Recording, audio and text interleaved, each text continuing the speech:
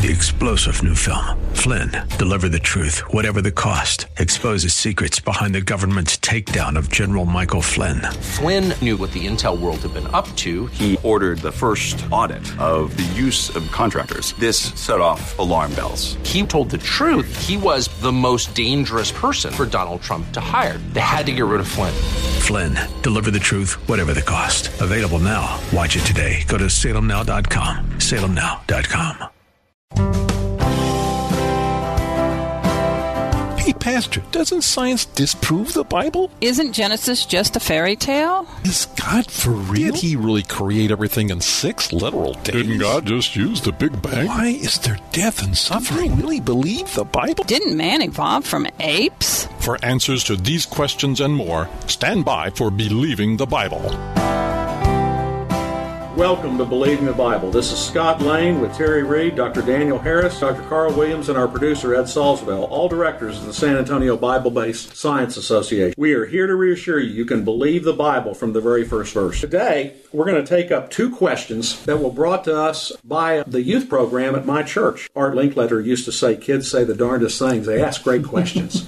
Oh, and yes. The 2 great questions that were brought to us by our youth that we had to get a group of our elders at church together to make sure that we gave them a good response were, do babies go to heaven if they die as babies? And what about a person who never hears the gospel? Can they be saved? Let's take up first the question of, do babies go to heaven if they die as babies? Now, Catholic theology has an answer for this. Does anybody know what the Catholic theology is here? Well, if you're baptized, then don't they go into limbo? Baptized, they're good. Now, their idea is limbo, that if you aren't baptized, if you aren't introduced into the family of God, God is holy, and therefore he cannot take in with him anyone who has a sin nature. And since babies carry forward this sin nature, that they are transported to a baby playground forever called limbo. And one of the things that the Catholics try to do initially is to baptize that child as soon as possible to get him into that person into the family of God. That's how they answer this. But we're going to take a different point. Let's talk some scripture here. 2 Samuel 12, 22 and 23. We have David here, who after he and Bathsheba conceived an illegitimate child. While the child was still alive, I fasted and wept, David said. I thought, who knows? The Lord may be gracious to me and let the child live. But now that he is dead, why should I go on fasting? Can I bring him back again? I will go to him, David said, but he will not return to me. That is probably the scripture the evangelicals hang their hat on to say that these babies go where? To heaven. They go to heaven. Deuteronomy 1:39. And the little ones that you said would be taken captive, your children who do not yet know good from bad, they will enter the land. I will give it to them, and they will take possession of it. God was saying here that you people who rejected me, you're going to wander around in the wilderness for 40 years and that type of stuff till you're gone. But the people who had no part of it, the people who did not know what they were doing, I'm going to make inheritance. The same thing he does for God. And basically wind up training them as they go out in the wanderings. But what we have here is a concept that is now in evangelical circles called the age of accountability. That before the time that the little children don't know right from wrong, don't know what is good and evil, etc., that if they die during that period of time, God translates them immediately to heaven. Some more scripture on that. Matthew 19, 13 and 14. Then the people brought little children to Jesus for him to place his hands on them and pray for them. But the disciples rebuked them. Jesus said, let the little children come to me and do not hinder them, for the kingdom of heaven belongs to such as thee. Amen. That is pretty straightforward in terms of where these little unaccountable babies will go. Matthew 18, verse 3. Truly I tell you, unless you change and become like little children, you will never enter the kingdom of heaven. Folks, when you hear all of this, what is your belief system with what happens to babies when they die in infancy or as little children? I think even the ones that are aborted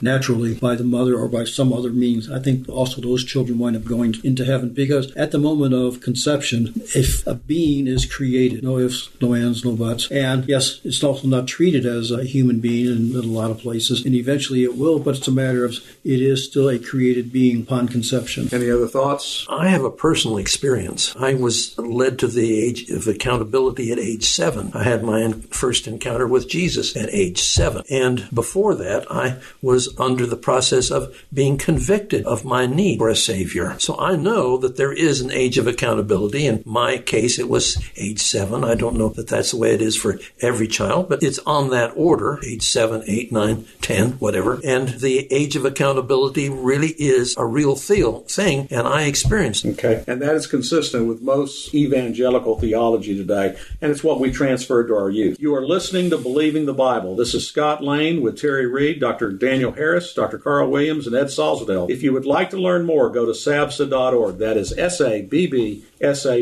Today we're talking about questions our youth have posed to us and that we answer. These are thorny questions. The second one we're going to take up today is, what about a person who never hears the gospel? Can they be saved? What about the guy on a desert island? Now, there are really two modes of thought within Christianity today on this. In John 14:6 is a pivotal scripture. Jesus said, I am the way, the truth, and the life. No one comes to the Father but by me. Now, the Reverend David Platt, who used to be the pastor of a megachurch in Birmingham, Alabama, and is a past president of the International Missions Board, says that means no one can be saved except they know Christ as Savior. And a large part of our current theology is based upon that idea. Why do we go out and say that we have to spread the gospel? Why do we feel so impressed by the Great Commission? Is it on us to spread the gospel? As you go. Obviously, Jesus made that command very clear in Matthew, and it said, as you go, preach the gospel. And in the name of the Father, the Son, and the Holy Spirit. So that is a command that we cannot ignore. But he also said, I am the way, the truth, and the life. There's no one comes to the Father except through me. And we have John's gospel that through me means through the Creator, who is Jesus. Because John chapter 1, verses 1 through 5 basically describes creation and the Creator being Jesus, the person of God that we know as Jesus. So if we go to Romans chapter 1, verse 20, for since the creation of the world, his invisible attributes, his eternal power and divine nature have been clearly seen, being understood through what has been made, so that they are without excuse. So anyone who looks at creation realizes that there's a Creator, already knows Jesus. Maybe not by name, maybe not by Jesus of Nazareth, but knows the Creator, knows God. There have been some missionaries that have been sent out to some places where no missionary has been sent before, and they asked if they knew who Jesus was, and they said no, but they told them about who and what God's attributes were, and they said, oh, we wondered what his name was, and they identified him as Jesus. The super conservative attitude about this, which is held by a lot, is that if you don't have a relationship, a personal relationship with Christ, you cannot be saved. That is true in the New Covenant, but was it true for the Old Testament saints? Or were they covered by Jesus' sacrifice? They're covered by Jesus. Well, they trusted in the coming of Messiah, which is the same thing.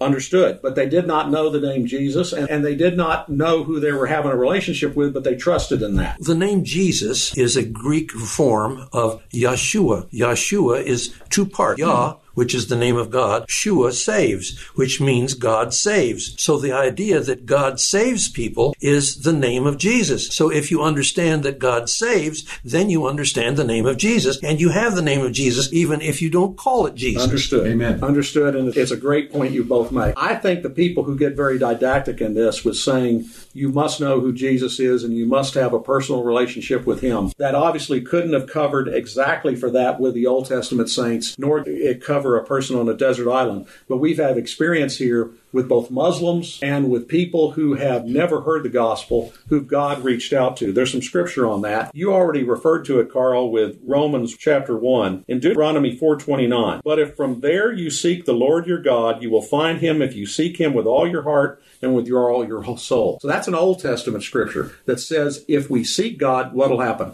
You'll find him. We'll find him. Let's go to a New Testament scripture. Matthew 7 through 8. Ask and it will be given to you. Seek and you will find. Knock and the door will be opened to you. For everyone who asks receives, and the one who seeks finds, and the one who knocks, the door will be opened. What does that tell me? What do those scriptures tell me? If we seek God, what will he do? He will reveal himself. He'll make himself known to us. That person on a desert island, he can see the creation. He is without excuse. But if he says, God, I don't know what your name is, who you are, or what you are, but I want to know you, what will happen? God will show up. God will show up. So what we transferred to our youth is that there is a way, that God will make a way. Proverbs 7:7-8. I love those who love me, and those who seek me find me. It does not say they have to know Jesus. It does not say they have to know the name. God holds us accountable for what we know. I'm going to credit that to my pastor for putting it that way.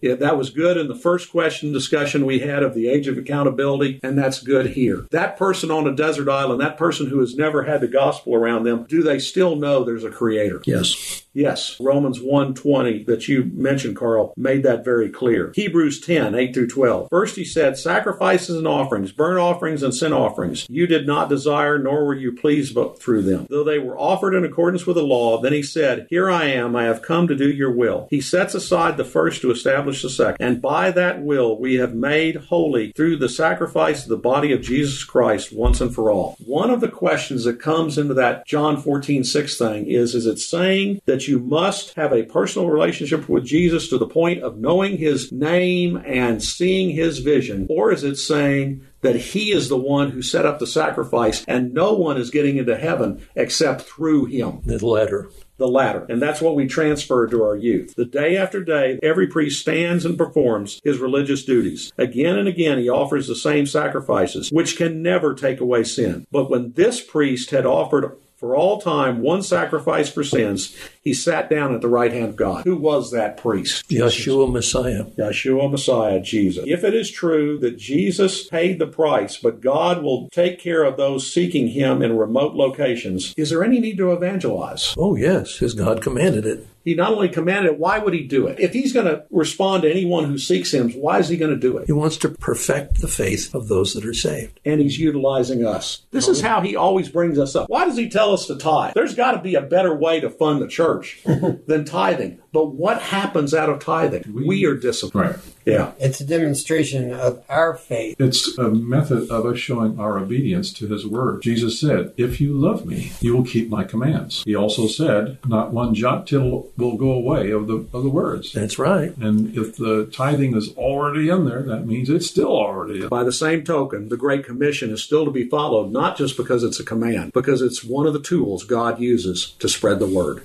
We recommend that you check out Terry Reed's book on his website at Why Should You Believe. You can get access to a whole range of Dr. Carl Williams' books on Christian historical fiction on Amazon.com. And we also recommend Scott Lane's new book, What If God Wrote the Bible, which is available on Amazon, Barnes & Noble, and everywhere else.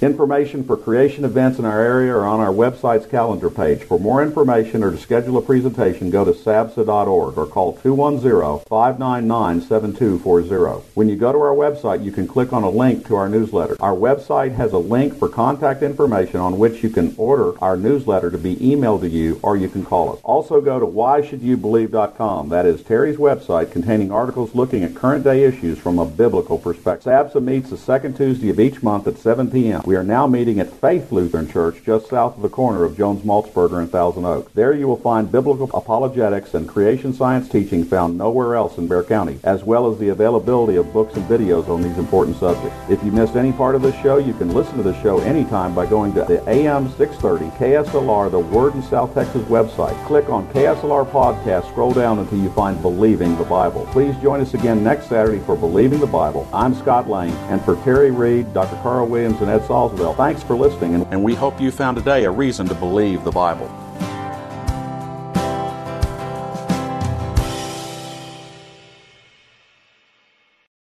Three-star General Michael J. Flynn, head of the Pentagon Intelligence Agency, knew all the government's dirty secrets. He was one of the most respected generals in the military. Flynn knew what the intel world had been up to. He understood its funding. He ordered the first audit of the use of contractors. This set off alarm bells. The explosive new documentary, Flynn, Deliver the Truth, Whatever the Cost, uncovers the facts behind this scandal. Flynn told the truth. He was the most dangerous person for Donald Trump to hire. I find out the worst enemy that I'm going to face in my life is right here in America. They took my assessment and they wanted me to change it. And I was like, I'm not changing it. They had to get rid of Flynn.